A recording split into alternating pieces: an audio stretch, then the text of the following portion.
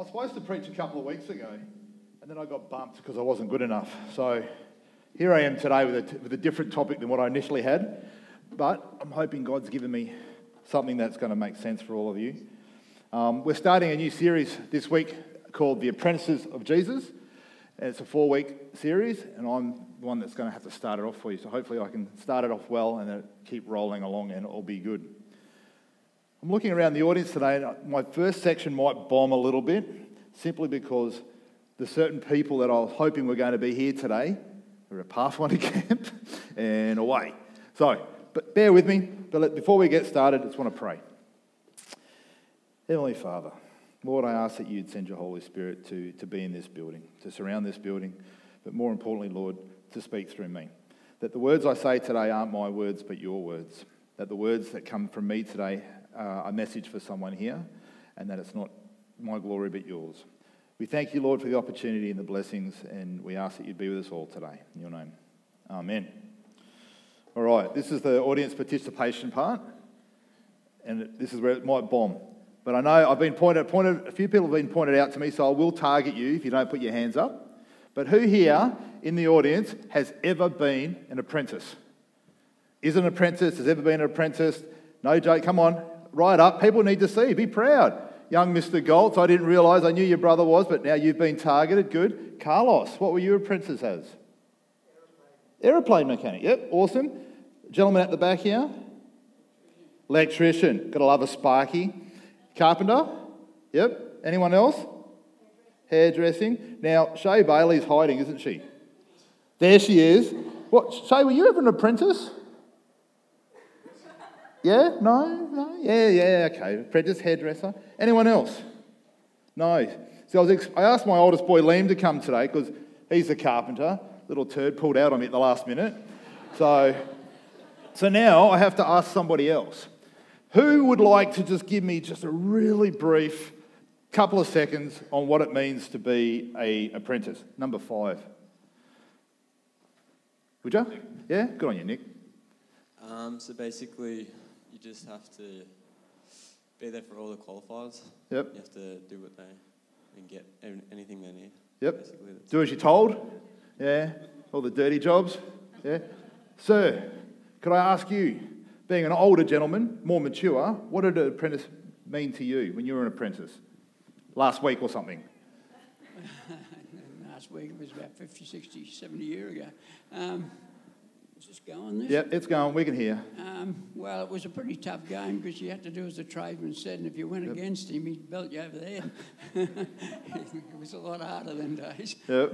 You just did as you're told, but you learned a lot, though. You learned a lot. You learned that if you did it right, you had no trouble. Awesome.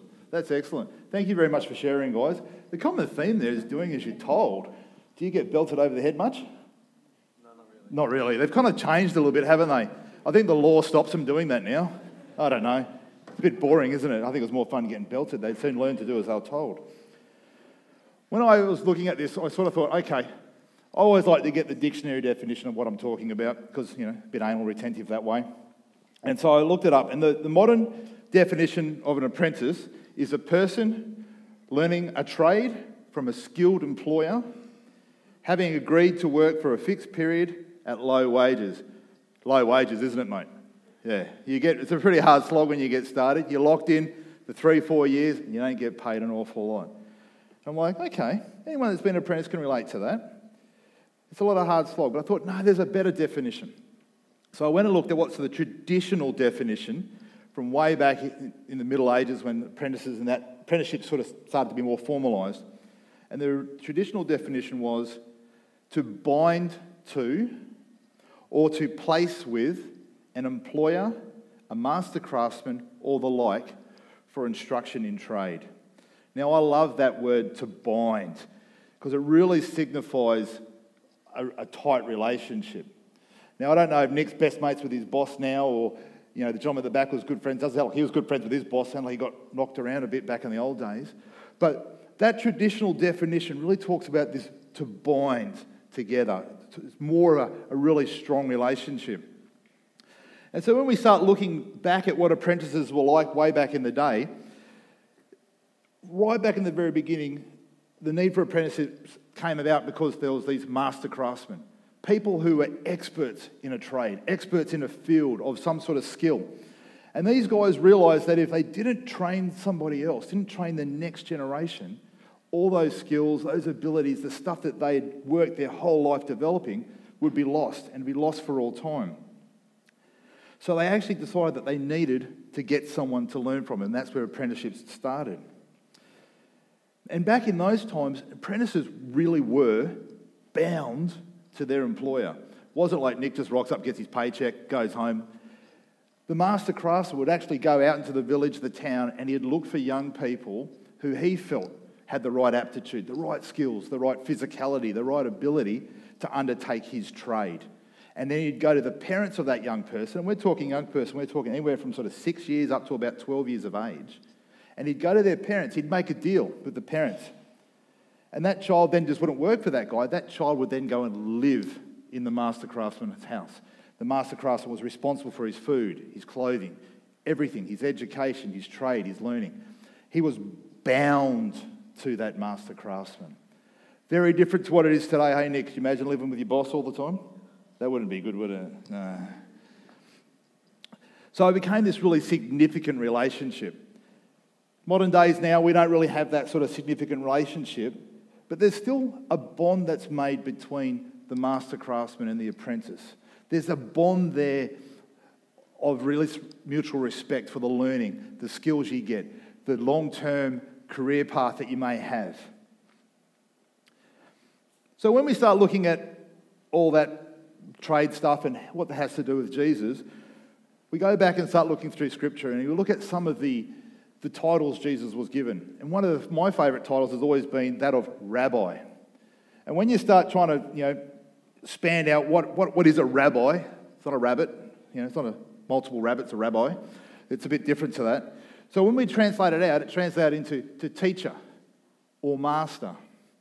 Not master as in boss or slave owner, but it was master as in a master of teaching Judaism. They were the distinguished teachers, the doctors of the law, the people that really knew everything about being a Jew, and they were called a rabbi, a teacher. So when we start looking at Jesus as the master teacher, he's much like a master craftsman. He's the expert in his field. He knows everything about his field. He has it all there ready to go. And like any other master craftsman in a trade, Jesus knew that he needed to find people to pass on those skills to. He needed to find people to train, people to educate, people who could carry on his ministry after he was gone. He didn't want his ministry to be lost to time. He needed to find apprentices. So now, Nick, I'm just going to have to keep picking on you, mate. Sorry, Liam's not here. He was going to be my target. So it's you now. Did you know anything when you started? Not really. And that's typical, isn't it? The whole idea of apprenticeship is you don't really know anything. You've got no real skills. You might have a bit of muscle and a little bit of a knowledge, but you don't really know what you're doing. You've got no ability, but were you willing to learn? That's the main thing. They're willing to learn. When my young fellow Liam started his apprenticeship, he started with one employer. He did about, I think it was about 18 months with that employer. It was the company, he didn't do as much true carpentry as he would have liked, but he was learning and he was developing. And unfortunately, that employer died in a plane crash about 1.5 years into his apprenticeship, and the company folded and Liam lost his job. So he had a couple of months there where he was unemployed. And he kept saying to me, Dad, I don't know. I really don't know if carpentry is right for me. And he goes, I don't even know if I really like carpentry. And he was really lost in this 2-month period. He didn't know what to do. Anyway, a mate of his said, oh, look, I've got some labouring work on a site. Are you interested? A bit of cash. And he goes, oh, okay, yep. So Liam did a week of work, just labouring, nothing skilled, but I was on a building site.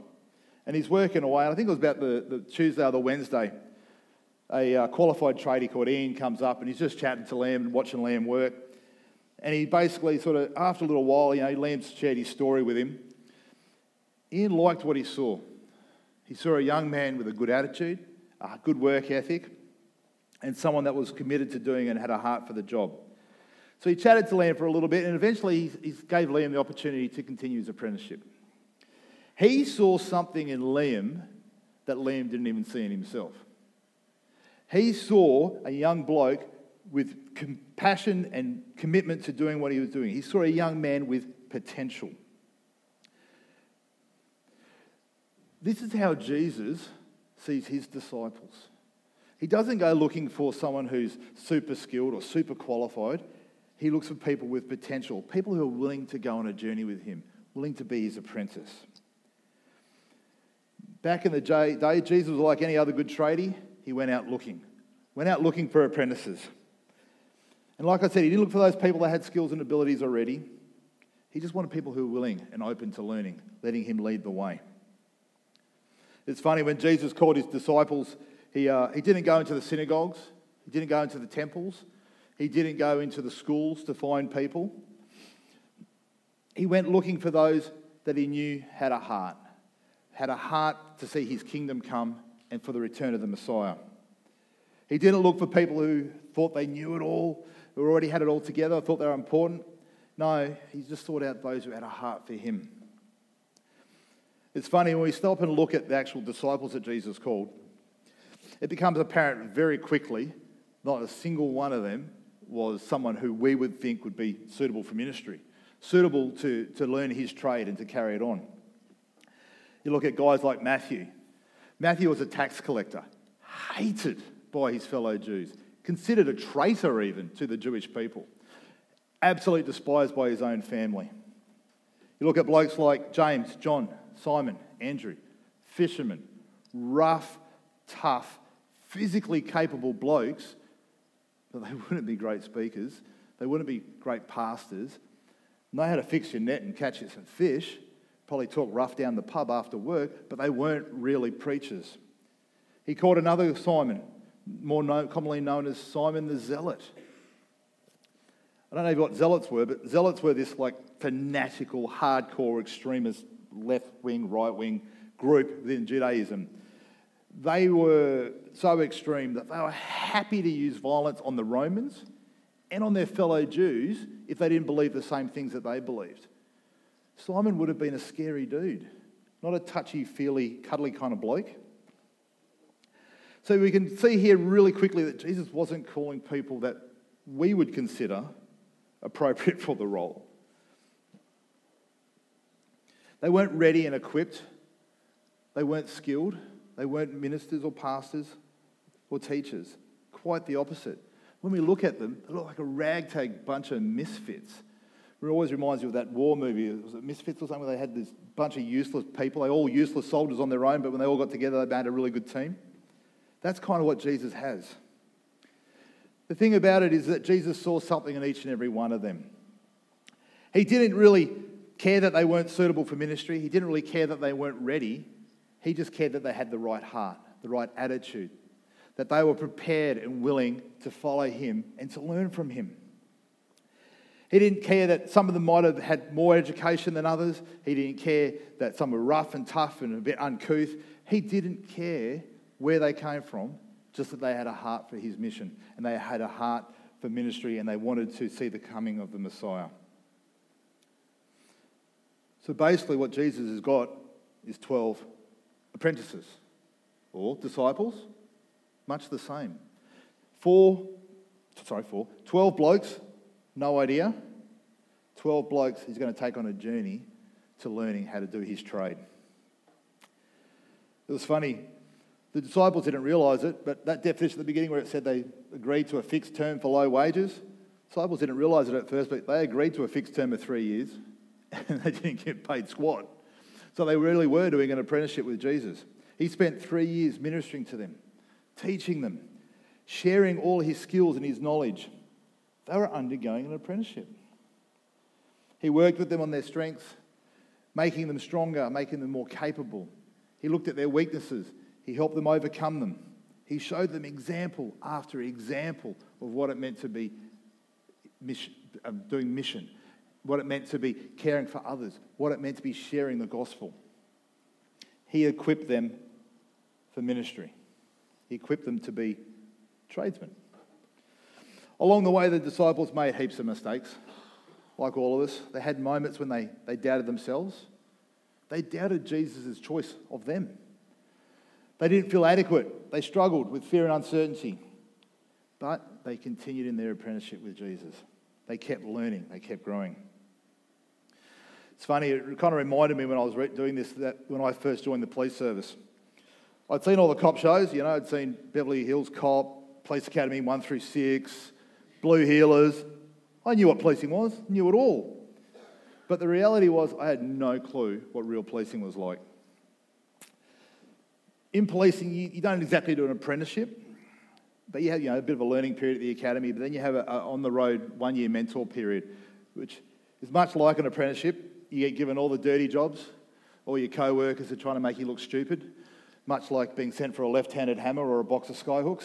That ever happened to you? No? Back in the old days it would have. You would have got sent for some striped paint, stuff like that. They all want to make you look silly. And there were many times when I doubted if I was up to the task. It's definitely not a job for the light-hearted. You see stuff that you don't ever want to see again, and you see it multiple times. You get put in some situations where you don't want to be. But I truly believe God had called me to the work. He equipped me to do that work. So I kept learning and I kept seeking guidance from more experienced officers. Now, I've been a copper for about 13 years. I know some stuff, but I don't know much. I still don't know it all. I'm still on a journey of development. It's funny though, I'm now considered one of those old crusty coppers that other people come to for advice, but I still haven't got a clue what I'm doing half the time. I still have to seek advice, but I'm on a journey of getting better and getting more skilled and being better at what I can do.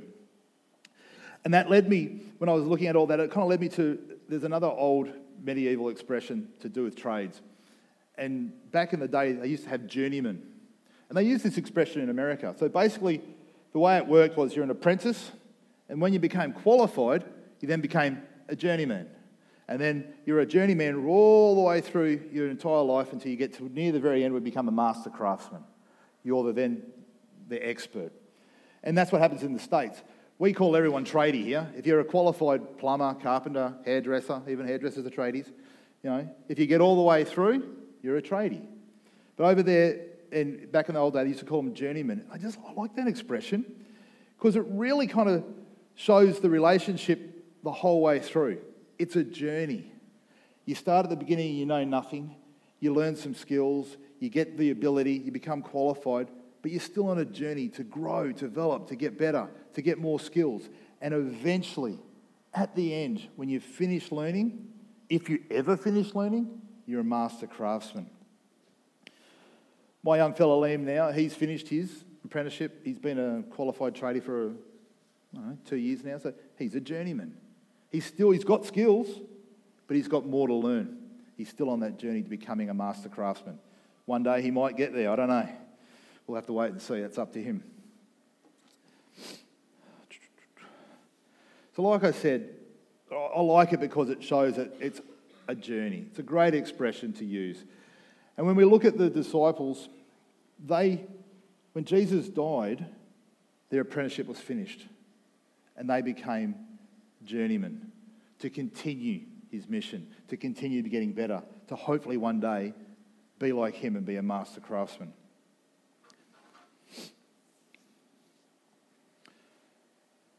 Everyone learns from everybody else, from someone else.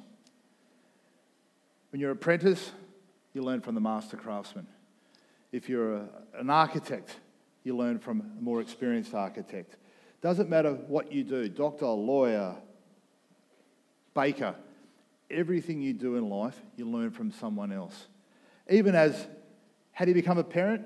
Have a baby, that's easy. But how do you be a good parent? You learn by watching other parents. You learn from other people. Our whole lives are spent learning from someone else. Who are we learning from? Who are we apprenticed to? Are we apprenticed to Jesus, or are we apprenticed to the world around us? Are we looking to Jesus and the Bible as our source of knowledge, as our source of training? Or are we letting the world be our teacher? When we look back at the very beginning when I gave that definition of being bound to the master craftsman, are we bound to God? Have we gone on a journey with him? Have we been his apprentice? I want to challenge each of you today to have a think about that, to ask yourselves, what are you bound to? Are you bound to the world or are you bound to God? Very much like in the early times, there was that significant relationship. Being bound was more than just a work employment thing. It was a significant relationship. Are we in a significant relationship with God? The music today was awesome. It was all about that connection. I really loved it, and I thank you, band, for that. Like the disciples, even if you don't think you're capable, even if you don't think you have the skills, or you've never been a good person, or you don't think you've been a good person, or you've done some bad stuff, we all have. But we can all be an apprentice. We can all sign up to an apprenticeship with Jesus. Doesn't matter where you are in your life or where you've been, you can go and make that decision to apprentice under him. So I want to challenge you to go on that journey with him.